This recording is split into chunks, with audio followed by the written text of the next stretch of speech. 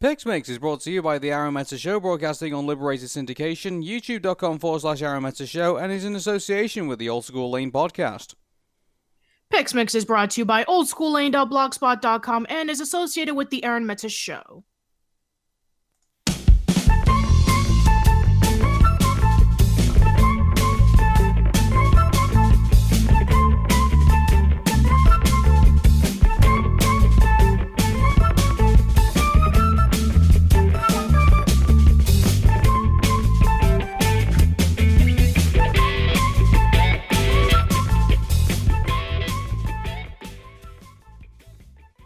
Welcome to PixMix with Arun. And Patricia. Hey Patricia, how you doing? I'm feeling really joyful today, Arun. Yeah. I'm really looking forward to getting an inside look at this out there film. All right, you win. I'm gone for the day. Good night, everybody. Yeah, if everyone's no, seriously. After last episode of PixMix talking about a mediocre movie such as Monsters University, I think we really needed this. Yeah, I think we really need this right now. So, I'll tell you what, this is actually one of my favorite Pixar films that we're just about to talk about. So, let's not just delay. Let's just get right into it.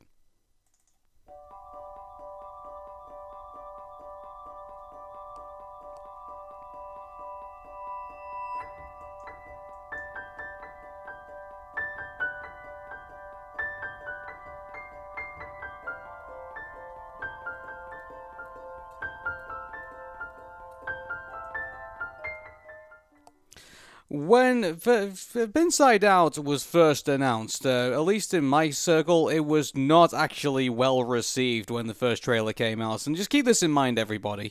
We had just come off Cars 2, Brave, and Monsters University. So what did Pixar decide to announce? Hey, we're going to lecture you about your emotions. And I've got to be honest with you, when this was first announced, it was not really a good tone to strike after giving us 3 films of not very good, really.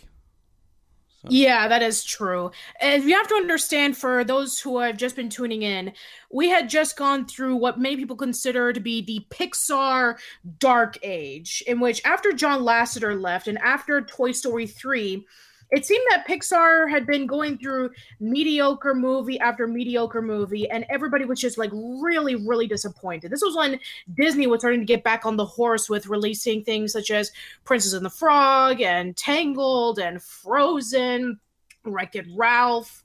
So a lot of people had pretty much lost hope on Pixar for the longest time.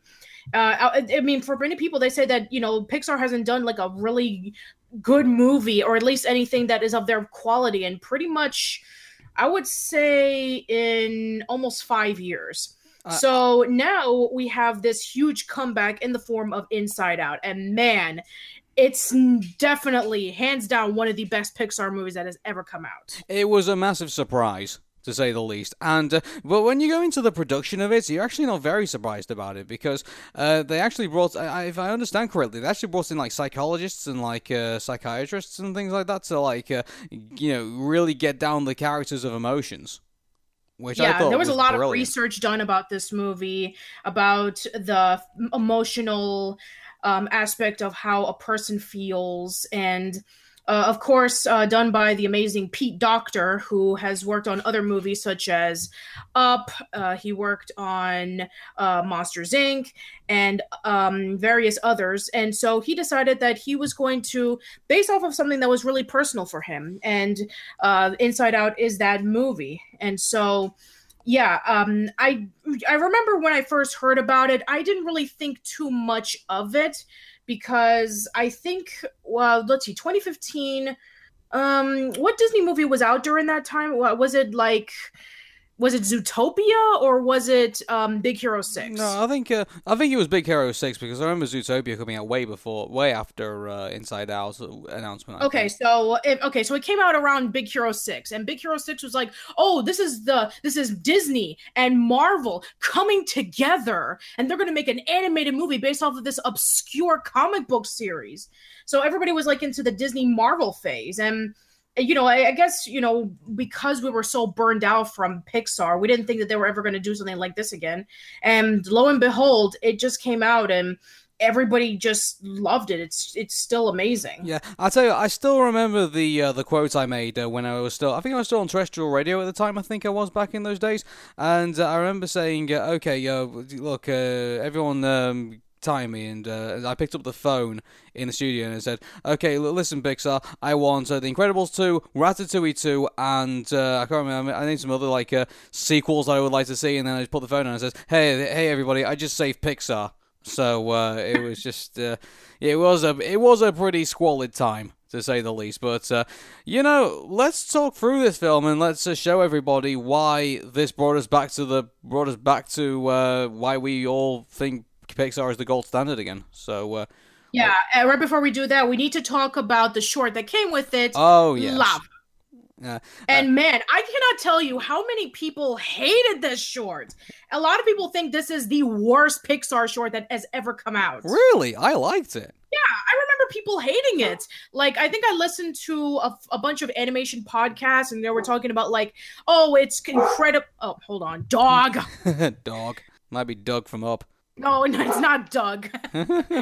I'm sure we're going to find out who it is when. But anyway, while she's doing into that, for me, Lava was actually I thought I actually liked it. It was a nice little song about a volcano, finding love for another volcano, and it just, unable to, get together with this other one. It was pretty straightforward, I will admit, and but yeah, it is pretty straightforward. I mean, I guess I don't know why people hated it. I guess some people hated it because it's nothing but songs. Where some of the other Pixar shorts, it was quiet and subtle. I think some people hated it because this lava is dreaming about a girl, and then he gets a girl, and then the girl is dedicated to him or something like that. It's like, I don't know, but I don't think it's that bad. I think it's pretty good. I actually do like it in a sense in which I think it's cute and it's very sweet. So I don't know why people hated this short. I don't have a clue. I don't know. Maybe when they were all at school, they were bullied by a volcano or something. I don't know. But yeah, that's true. Well, I thought it was a good shot.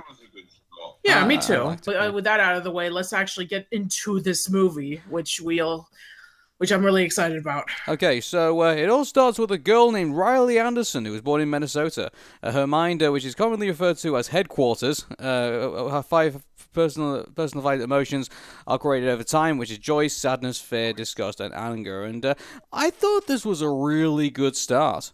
It's it started off quiet, and it started off, when nothing's there, it's just black, and then they went to white, and then all the emotions started coming out, and joy was the first one to come out, and then, so you could see, and she's going to be the main character of the, of the movie, and so obviously she comes in first and establishes herself, and then sadness comes in afterwards and establishes herself. So yeah, it was a good way to start. So basically, these 5 emotions come together, and they are controlling her mind, like if it's some sort of business, like a headquarters. And every memory that happens, it gets stored away into these little colored orbs, and a lot of them are happy, and some of them are sad. And Joy is very neglectful on sadness, so much as to the point in which she puts her way into a corner, especially in the scene in which she touches one of the really happy memories and they can't revert it back into being happy. So sadness is pretty much pushed to the side, and she doesn't really do much of anything except being incredibly depressed. And Riley, who is our main character, she's a regular she's a regular girl going into teenagehood, and she is from Minnesota, and she loves hockey, and she's doing really well in school, and she gets along with her parents, and everything goes very well until her father announces that they have to move away to San Francisco, and she starts going through a lot of emotions. Mm-hmm. And they've also got this thing of like islands of personality, and I thought that was a pretty novel way of doing it, where you have like this a family island, and then you have like a sports island, and like all these other places as well, and so that kind of like interlinks with the personality, and so I liked how computerized it all was in a way. It was pretty well put together, and very clever how they all did it. In a way. Yeah, it almost kind of reminded me of Wreck-It Ralph a little bit, in which Ralph would be traveling from video game world to video game world, and you get to see everything and how different it is, and they each have their own main character, and it's pretty much similar here, in which every single one of them represents something, like one of the happiest memories that Riley's going through, and it's actually really interesting. I mean, it also makes you think about if we had core memories in our brains, what would it be of? Oh, I'm trying to think. What would my core memory be? I think.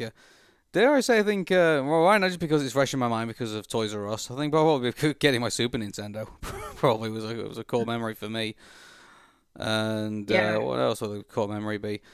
I just think I probably. I'll tell you what, I probably need to have a sit down and think about that, really, because I have a lot of one of my memories. core memories was when I was in 4th or 5th grade, and Kevin and I would be going over to a field trip. Every field trip that we ever went to, we always sat together in the school bus, and we would go to one place, and we always make a comic book out of it. He would be the one drawing, and I would be the one writing, and it always was a highlight for us whenever we go to somewhere fun, and then we draw a comic book at the end of the trip so we can have it in our memories. Yeah, and then you get to sell it to Disney and make some movies out of it. So, okay, so each emotion has a defined purpose for Riley's life. Joy makes her happy, fear makes her safe, anger makes her life fair, and disgust prevents her from being poisoned. And so both physically and socially. With broccoli. Yeah, and actually on top of that as well, I don't know, this is one thing I sort of kind of disliked about Pixar, and this was a trait I started to notice, and that is the regionalization of the movies. So if you notice that's right, because in Japan, they put in green peppers. Mm-hmm. And in here in this country, you didn't in the memory with the dad, you didn't get the hockey game. You got a soccer game. Which I thought was totally unnecessary. It makes a lot of sense because in America, I'm sure that, America and Canada, I'm sure hockey would be very popular. But I guess in more European countries, that would make a lot more sense. And maybe for the Japanese, baseball would be something that they would be preferring to watch. Yeah, I don't know. It's like, because, I would have preferred the memory to be hockey, to be honest with you, because it wouldn't show that there's like a nice little like sports connection with Riley between him and Riley. So I think that probably might have been.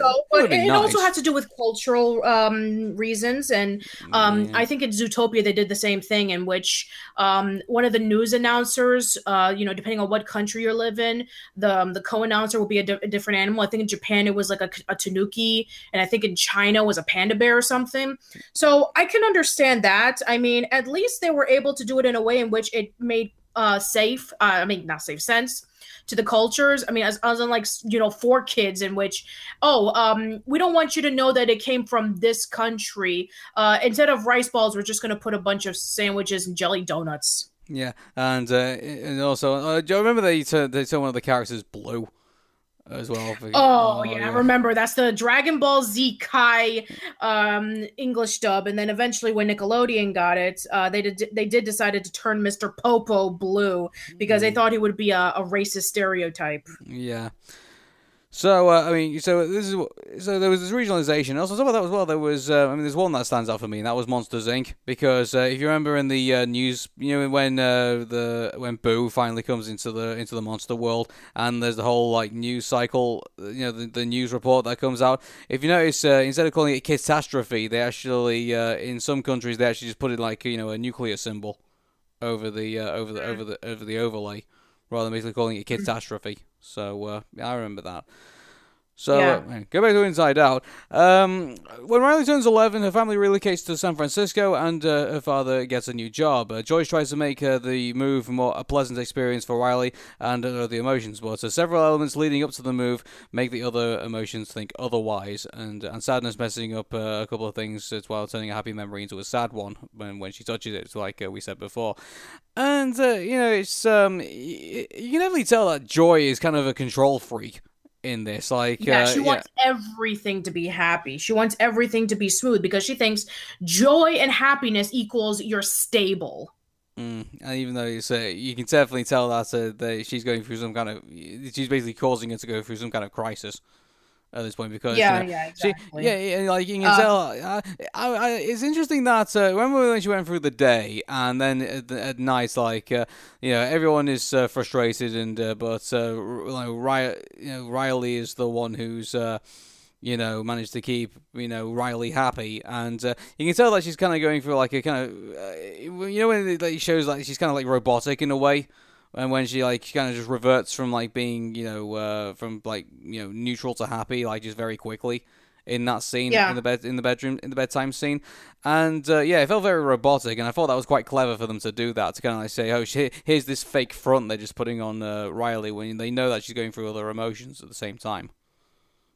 Right, exactly, and we definitely do see in which. When Riley is going through the struggles of fitting in San Francisco, it just becomes incredibly overwhelming. School's not working out for her. Her father is constantly working and he's under stress. They live in this really cramped apartment, and she's just not interested in anything anymore. So she basically is sort of kind of like being on her, being by herself, going into her room a lot. And this is when the major plot point in the movie, in which when Joy and Sadness get sucked into the tube and then they get separated from the main headquarters and they have to get back right before Riley becomes an emotional wreck. Yeah, there's also the bit where Joy puts like a circle around Sadness. Exactly. She puts a circle around Sadness for her to not touch anything because she already ruined one of the major memories from her childhood, and she doesn't want her to ruin it again. So basically, she's telling Sadness, you are not needed here because you cause a lot of emotional stress for Riley. Go into the corner and don't touch anything. Don't do anything. You're not wanted. In revision, Joy's a bit of a dick, isn't she? Here's the thing, Aaron. I can understand what Joy is going through because what would you feel if you were to feel an emotion? Would you prefer to be happy or sad? I mean, as somebody who's going through severe depression and anxiety, trust me, going through that is not fun. And I can understand why somebody like Joy, who is basically her job is to make somebody happy, would want to go through that because she loves Riley so much. She wants nothing more than her being happy and her being content with what she has. And so she would do anything for that. I think anything, she would be incredibly obsessive for it. Yeah, I'll take you on that point. So mind you, we're too early into the movie, I think, to address, that at the moment. So I'll address it when we go further into it. So on Riley's first day of school, Joy attempts to keep Sadness away, and but ends up touching a core memory, and she ends up crying in the classroom. So good start. And Joy attempts to dispose of the new memory, but her struggle, basically a new memory gets created because of the situation. She attempts to dispose of it, but then hijinks ensue, and then both Joy and Sadness get sucked out of headquarters, and they end up into making their way through long-term memory. And basically it's just this massive labyrinth. I don't know. Was there a bit of a massive labyrinth? No David Bowie. No David Bowie. I was about to say that actually. Oh goodness. Dance magic. Okay, I'm done. Yeah. And the magic ball as well. There's plenty of magic balls in this. Okay. So while they're there, we run into one of our fun characters, which is Bing Bong. I love Bing Bong so much. Yeah. And it was a fun. I thought at the beginning, oh no, it's going to be like an annoying character, but no, it's someone you kind of emotionally attach yourself to, because it's somebody who feels left out for a very considerable long time, because Bing Bong was Riley's imaginary friend, and as she grew older, she basically forgot him in a way. Yeah, exactly. It's not like in the Foster's Home universe, in which they actually do come to life, and if you don't want them anymore, then you just stick them into the foster home for them to be adopted into another family. It's actually pretty interesting about how it's still deep down into your core memory that we would have something like an imaginary friend. And yeah, you're right. When I first saw this character in the theaters, I was like, oh god, here we go, a bubblegum barf pink elephant, and he's gonna come along and be all smiley and annoying. And I was pleasantly surprised that it wasn't. Yeah, and performed by Richard Kind. And I'm trying to remember who was Richard in as well. I'm trying to remember. He was Bookworm in Toy Story 3, and I believe he was Molt in A Bug's Life. Yes, I think I remember. Yeah. Yeah. So he's done some other Pixar characters as well, but Bing Bong's obviously his crowning achievement at this point. Mm-hmm. Yeah, definitely. Yeah. So we've got the team of Joy, Sadness, and Bing Bong trying to get back to headquarters, and Bing Bong tagging along, hoping that they'll be able to. I've gone blank now. So you talk about the train of thought, and then I lose my train of thought. So. Yeah, well, basically they go over to one of the worlds, and essentially while they're looking around, Sadness, I believe, she causes something to cause the let's see, what was it going to be? Oh, that's right. I believe that what she does was that she actually they actually see the memories like falling down one by one as Riley starts becoming a lot more emotional. I think the first one that they go to, they had to leave just before it fell down, and then eventually all of them happen to fall down piece by piece, essentially being like her main core memories that have been making her happy, that had been there her entire life, are just falling apart, and Riley starts becoming more sad. Everything that she tries to do doesn't work. She tries to sign up for a hockey team. She's not interested. She tries to talk with her parents about moving back. It doesn't work. And she tries going into class, but she's not fitting in. So it just hasn't been working out for her. Yeah, it's and like the visuals in this are just top notch in this. You can see like all those islands that are just falling into the memory dump. It's great. It's great visionary, to say the least, and it's very striking as well, because you feel all those on top of that, you see Joy and Sadness like going onto all those islands to try and get back up into headquarters, and every time they try and go on one, it just falls apart. And so it ends up being kind of like a very desperate attempt trying to get back, and they just can't. So when they try all the islands and they all fall into the memory dump, Joy, Sadness, and Bing Bong hatch a plan to ride on the train of thought back to headquarters and trek through the various parts of Riley's mind, unaware that Riley's life is slowly starting to crumble. She alienates both her parents and a former friend, struggles to new surroundings and quits hockey, and do so for the first tryout. Anger reasons that the only way they can restore Riley's personality is to keep the remaining islands from falling into the memory dump, and is ready to run back to Minnesota. So, this was, it was interesting that they said they tried to cover up for Joy and Sadness, and it was with anger, disgust, and fear, and obviously it doesn't work, and you can see that when her interactions with her parents are pretty squalid, to say the least. And one of my favorite scenes in this movie is when we actually do get to see the parents' emotions, and how it's very somewhat similar. They each have like a joy, an anger, a sadness, a fear, and a disgust. Mm. And then you have like the fear's dad talking about like sports, and about like how trying to be strong and being controlling, while the mother is basically talking about like try to smile and nod, and trying to be try to imagine like a hot guy or something. Yeah, I tell you what, I love the designs of the of the headquarters of each person. It's like, I tell you what, if my brain right now had headquarters like that, it would literally be the studio. Like, just be me, like, with all these screens in front of me, and hopefully one day I'll decorate it and stuff like that. But yeah, it would literally just be a radio studio, and we'll all just be on our booths, just kind of like talking on headsets. it would be pretty crazy. Be a lot of fun. Yeah. Yeah, I'm sure Anger will get a lot of good lines in, probably.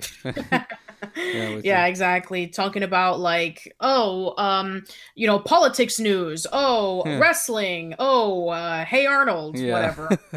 Pretty much. So, later that night, while Riley is sleeping, Joy, Sadness, and Bing Bong arrive at the loading dock for the train of thought, only to realize the train doesn't run during the nighttime. In an attempt to jumpstart the train, the three infiltrate the Dream Production studio, where Riley dreams and nightmares are created. And I love this concept as well. Like, their dreams are literally made in a massive a cinema complex. Yeah, exactly. That's what I was about to say. That it was so interesting about how it's kind of like it almost reminded me a little bit of Osmosis Jones, in which you have the scene in which you want to see the memories of the person or what was going on. They see it like a movie. And when I was seeing Inside Out, it constantly made me think about Osmosis Jones. And I was just thinking, man, Inside Out actually made the concept of Osmosis Jones good. How do they do that? Yeah, because to be quite honest, I know some people like Osmosis Jones, but I don't really like it very much. It's for me, I saw the TV series before I saw the movie. Yeah. I forgot there was a TV series. There was a TV series, yeah, and so I didn't like the movie after I saw the TV series. I actually prefer the TV series to the movie, which I think some people will be quite surprised about. But I think never seen the TV show. I mean, after I saw the movie, I was like, oh, really? They're gonna make a TV show out of this? Oh, I can't wait to see the animated version of Frank and what Ozzy and Drix are gonna be doing. Which, if I'm surprised that there was, considering that, Drix was, a tablet for like temporary colds, and he should have been, disintegrated by now. But yeah, after, I think I agree with what the Animated Anarchy podcast said about this movie, is that the animated segments were more interesting than good, and the human segments were just boring and really disgusting. And a total waste of Dan Aykroyd. When you think about it, like, what a shame that he was just, the way he was. And it's hands down one of Bill Murray's worst roles. I think it's just as bad as Bill Murray. Sorry, I do apologize. I don't know why I said Dan Aykroyd, but no, it's okay. I mean, he kind of almost looks like Dan Aykroyd in that movie. Yeah. So going back to Inside Out, as Joy, Sadness, and Bing Bong board the train of thought and make their way towards headquarters, Anger enacts his plan of running away. Riley is led to steal her mother's credit card, which causes Honesty Island to crumble, destroying the train of thought in the process. Joy, Sadness, and Bing Bong take refuge in the Family Island, only for the island to begin to fall in pieces when Riley boards a waiting bus to Minnesota. Then a failed attempt to hitch a ride to headquarters through an exposed memory recall tube. Joy and Bing Bong fall into the dump, leaving Sadness on her own. And this was the bit when Joy ditched Sadness at that point. Yeah, she did. She ditched her and left her, for gone. And I was really shocked by this. Is like, all she wanted to do was just to get back to headquarters, and she would stop at nothing to do it, even so much as sacrificing Sadness for it, because she doesn't think that Sadness is necessary, because all she did was just cause so many problems. And throughout the movie, for a lot of people who don't know about the ending, obviously, but you're thinking, yeah, absolutely, Joy has an absolute valid thought, because nobody likes to be sad. We hate being sad because it just doesn't make us feel good. It makes us feel stressed, and it gets us into a situation in which we're not our true selves. So that's why I think that until we get into the ending, it's very valid on why she wants to act like this. And it doesn't really help much that Sadness does become like too depressed for her own good, that it just doesn't make you feel like you can root for her. But Yeah, it actually was pretty shocking, especially also in the scene in which when, Bing Bong actually, disintegrates and, goes into the memories where he will be long forgotten. And doesn't come back. When you think about it, because when you think that the easiest thing they would have done is like when they've like restored headquarters back to normal and everything, that he would like magically reappear. Yeah, Like, yeah, no, exactly. It's almost like with Olaf from Frozen, in which like, but spring and is going to be approaching, and Olaf's going to melt. What's going to happen? Oh, don't worry. All you need to do is just put in some little floofy cloud, and it constantly snows, and it'll be okay. But no, in this case, when Bing Bong falls down, he falls down for good. He's not coming back, and it's legitimately sad. I remember people crying in the theater when that happened. Yeah, that was the first moment of sadness from the audience. So and there's plenty more to come after that. So Joy and despair is on the verge of giving up and bursting into tears and shifts through Riley's memories, locating the sad one which Riley missed the shot of the hockey game. But then during all that scene, she realizes that when she moves it back and forth, that it actually changes from sadness to joy. And because people realized that she was sad and they wanted to cheer her up. So she ended up being happy because of sadness. Yes, exactly. Yeah. So, in a sense, sadness did cause one of Riley's best memories to happen when she fell down from the ice and she was starting to cry. And then when her parents came to her, she was starting to feel better. So, it does leave a very important lesson about how we always want to, discard sadness because like I mentioned earlier about me going through depression, being sad, especially about yourself or whatever's going on, is not good. But at the same time, you kind of need it because, in a sense, you really want to hang in there, and it almost makes you feel alive in a sense that, hey, I can understand why, I'm feeling this way. And without the sadness, you wouldn't be appreciative of what's to come with, happiness. Yeah, you have to be sad. It's one of your emotions. Whether you like it, we all, and every emotion here that's represented. Joy, sadness, fear, anger, disgust. I mean, these are all normal things that we expect. Like it's just, exactly. And in a sense, the fact that it's saying that this movie is saying it's okay to be sad, then that's amazing because, as a society, we're taught to not cry or else we'll be seen as weak. You have to, don't show your emotions because you don't want them to walk all over you, take advantage of you. You have to be strong. You have to be tough.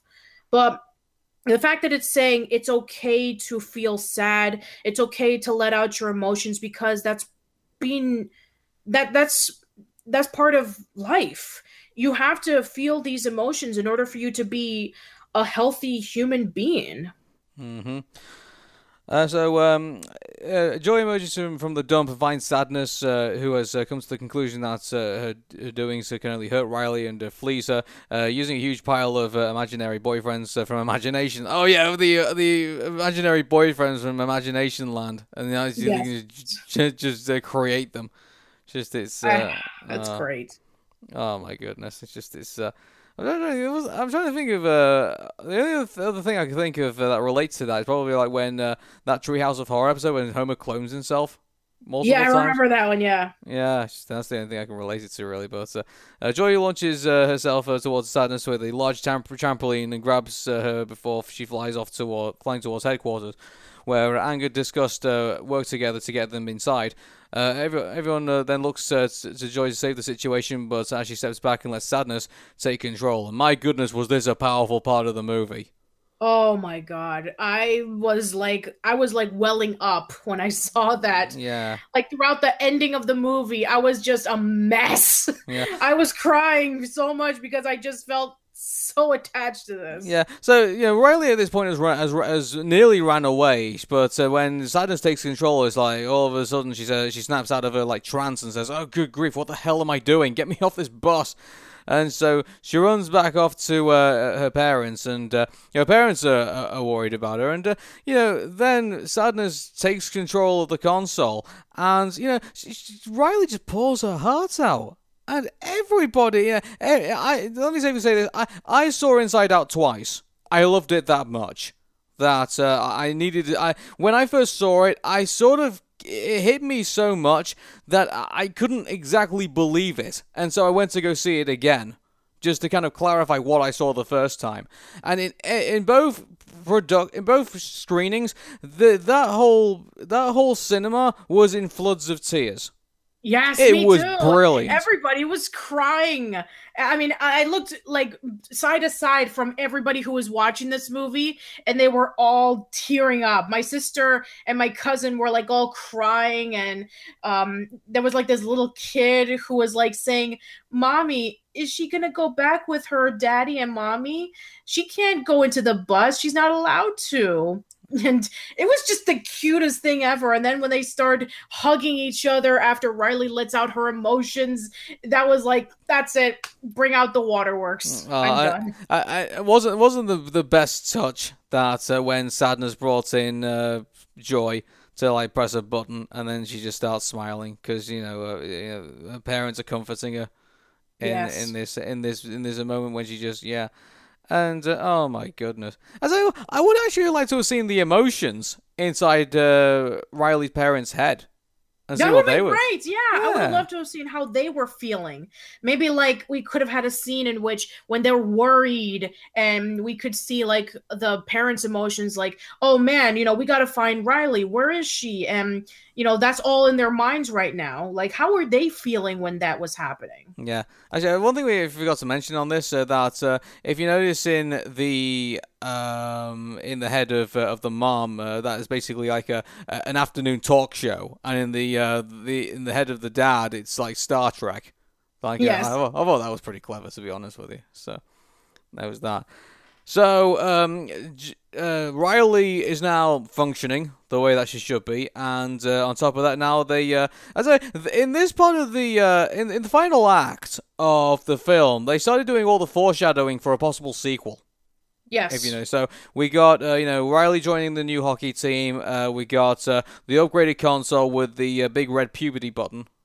So I think that's probably going to be, if they are going to do a sequel, obviously that's going to be probably the main story of it all, in my opinion. That would be really interesting. Riley going to puberty. I think we never really had a puberty movie when you think about it. Like, no, not really. No. I mean, like I said before, they only did this concept like only once with Osmosis Jones, and I guess after that, it's like, oh, every time that we go into the human body or something, we have to like learn about it, like something educational, like the Magic School Bus or something. Yeah, mind you, it's like we'll talk about the possible sequel in a minute, but we'll just finish off the film. So there's that, and then there's the hilarious conversation with the boy.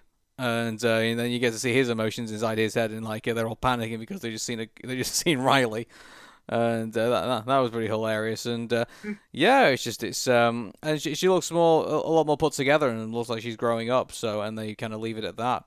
And Riley now is adapting to life in the new city with Sadness finally finding her place among the fellow emotions, and everyone works together to help her lead Riley to as happy as life as she turns 12.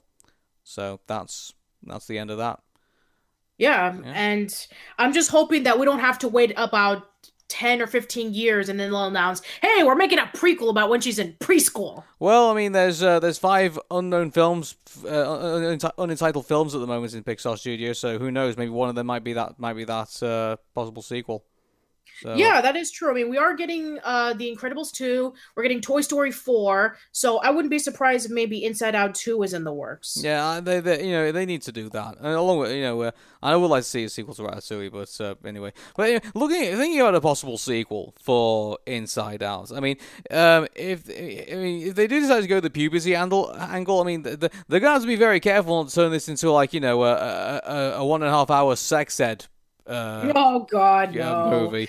You see, Riley, when mommy and daddy get together and love each other very much. Oh my goodness! And thank you. I'm going along the lines of Riley realizes that she's developing, if you know what I'm talking gotcha. about. And Okay. like, she Maybe they can pull off the As Told by Ginger thing in which she's watching a puberty video and they're talking about, getting your period and becoming, giving birth to a baby and having breasts. And who knows, maybe somebody will actually puke while they're watching it. Mm-hmm. Maybe. Well, they could do that scene in the classroom, I guess. Yeah, exactly. Yeah, mind you, hopefully they won't. Well, mind you, hopefully they won't make it too similar because we'll basically the next PixMix we do with the Inside Out sequel, we'll just be saying, "Oh, remember when we saw this in As Told by Ginger? Oh, I remember you discussing that in We're in Between." It's like yeah. Hopefully we won't go to that point, but No, I don't think so. We're not. anyway. This movie cost $175 million to make, but it took home $856 million. That is a lot, considering that this was a movie that nobody was expecting to be this good. Money well spent, in my opinion. Even though it was, was it Pixar's most expensive film? Thinking about it. I mean, actually, that's a good question. Let me double check to see what was the most expensive film. I mean, I wouldn't even know. I'd imagine some of the later ones will probably be. I mean, like I probably imagine, I don't know, maybe Finding Dory, Cars 3 and Coco. Maybe they might have like blown the budget a little bit, but possibly, yeah. But we'll get to them at some point. Anyway, scores. I say 10. Yeah, 10. Me yeah, too. no debate. I think we're definitely going to say 10 on that. And so it's kind of funny because I know some people who nitpick on this movie, saying that what Riley was going through were first world problems, that if they really wanted to focus on the emotions of somebody, why can't it be like, a person who's struggling with like somebody who is Asperger's syndrome, or somebody who went through like physical or emotional abuse from a neglectful parent, or somebody who may have been like questioning their gender or something. So I do know people who give that criticism, which I think sure. I mean, I can understand that, but you have to understand that this is a Pixar movie and it's Disney. So I don't know if they would go that far, but I think for what we have, I think it's really excellent. And I don't see reasons on why people should be complaining about such things. Another thing about it as well is that have you ever seen the video on online where they cut out all the emotion scenes and just leave Riley, and in a way it becomes its own film. Yeah, it's like it's quite astounding how both sides of the movie kind of stand up on their own. When you think about it. So yeah, so definitely we recommend you go see it. It's definitely the one of the top, and yeah. So yeah, exactly. If I were to recommend, a movie that you should watch that came out this decade, then Inside Out is the best one so far. I mean, Toy Story 3 is also is very close as well, but considering that we're getting a Toy Story 4, then yeah, as a standalone movie, yeah, Inside Out is highly recommended to check out. Do I dare go through all the awards it won? Sure, I got all night. Okay, it won like 58 different awards, and from like not just the Academy Awards, we're talking about like loads and loads and loads of awards. I'll tell you what, actually, Patricia, let me just forward you on Google Hangouts the amount of awards it got, and just click that link on there and just have a look. All right, sure. Let's see what we got. Okay, clicking on the link, and oh my god! Where should we start? I don't know. Oh wow! I mean, let's see. Where can we start with? Well, let's just do the Academy Awards, and good idea. Academy Awards for Best Animated Feature. Again, I don't think it's too surprising. Mm-hmm. And it was also nominated for Best Original Screenplay. And I was trying to think, has a Pixar film won anything outside of Best Animated Feature? Besides, obviously the music, and I'm trying to think. It's not. I don't think it's ever won a screenplay. I don't think it's ever got a supporting actor or a Best Actor award. I I don't don't think. think so either. Yeah, No. you're right. That I tell you, Usually when it comes to like Pixar movies, I mean, it's either Pixar or Disney that usually wins for best animated feature. I mean, this Oscars, for example, Coco won, but yeah. then again, it was going up against the likes of Boss Baby, so not surprised. No, not too surprised at all. And mind you, with the one thing I'd like to see Pixar, I'd like to see them break through and like swoop up some like awards it's never won before. Like, dare I say, could it go for best film or yeah, Oh wow, best film overall. That's tough. Has an yeah. animated film ever won that? I don't think it had. I don't. Well, I'm also being proved wrong. So put it up in the comments down below if you Yeah, I put it say. in the comments. But yeah, I think that when Beauty and the Beast was nominated for Best Film, I think that that's one of the reasons why they created the Best Animated Feature Film, and that's been going on since I think it was 2001 when Shrek, Jimmy Neutron Boy Genius, and Monsters Inc. were nominated. Yeah.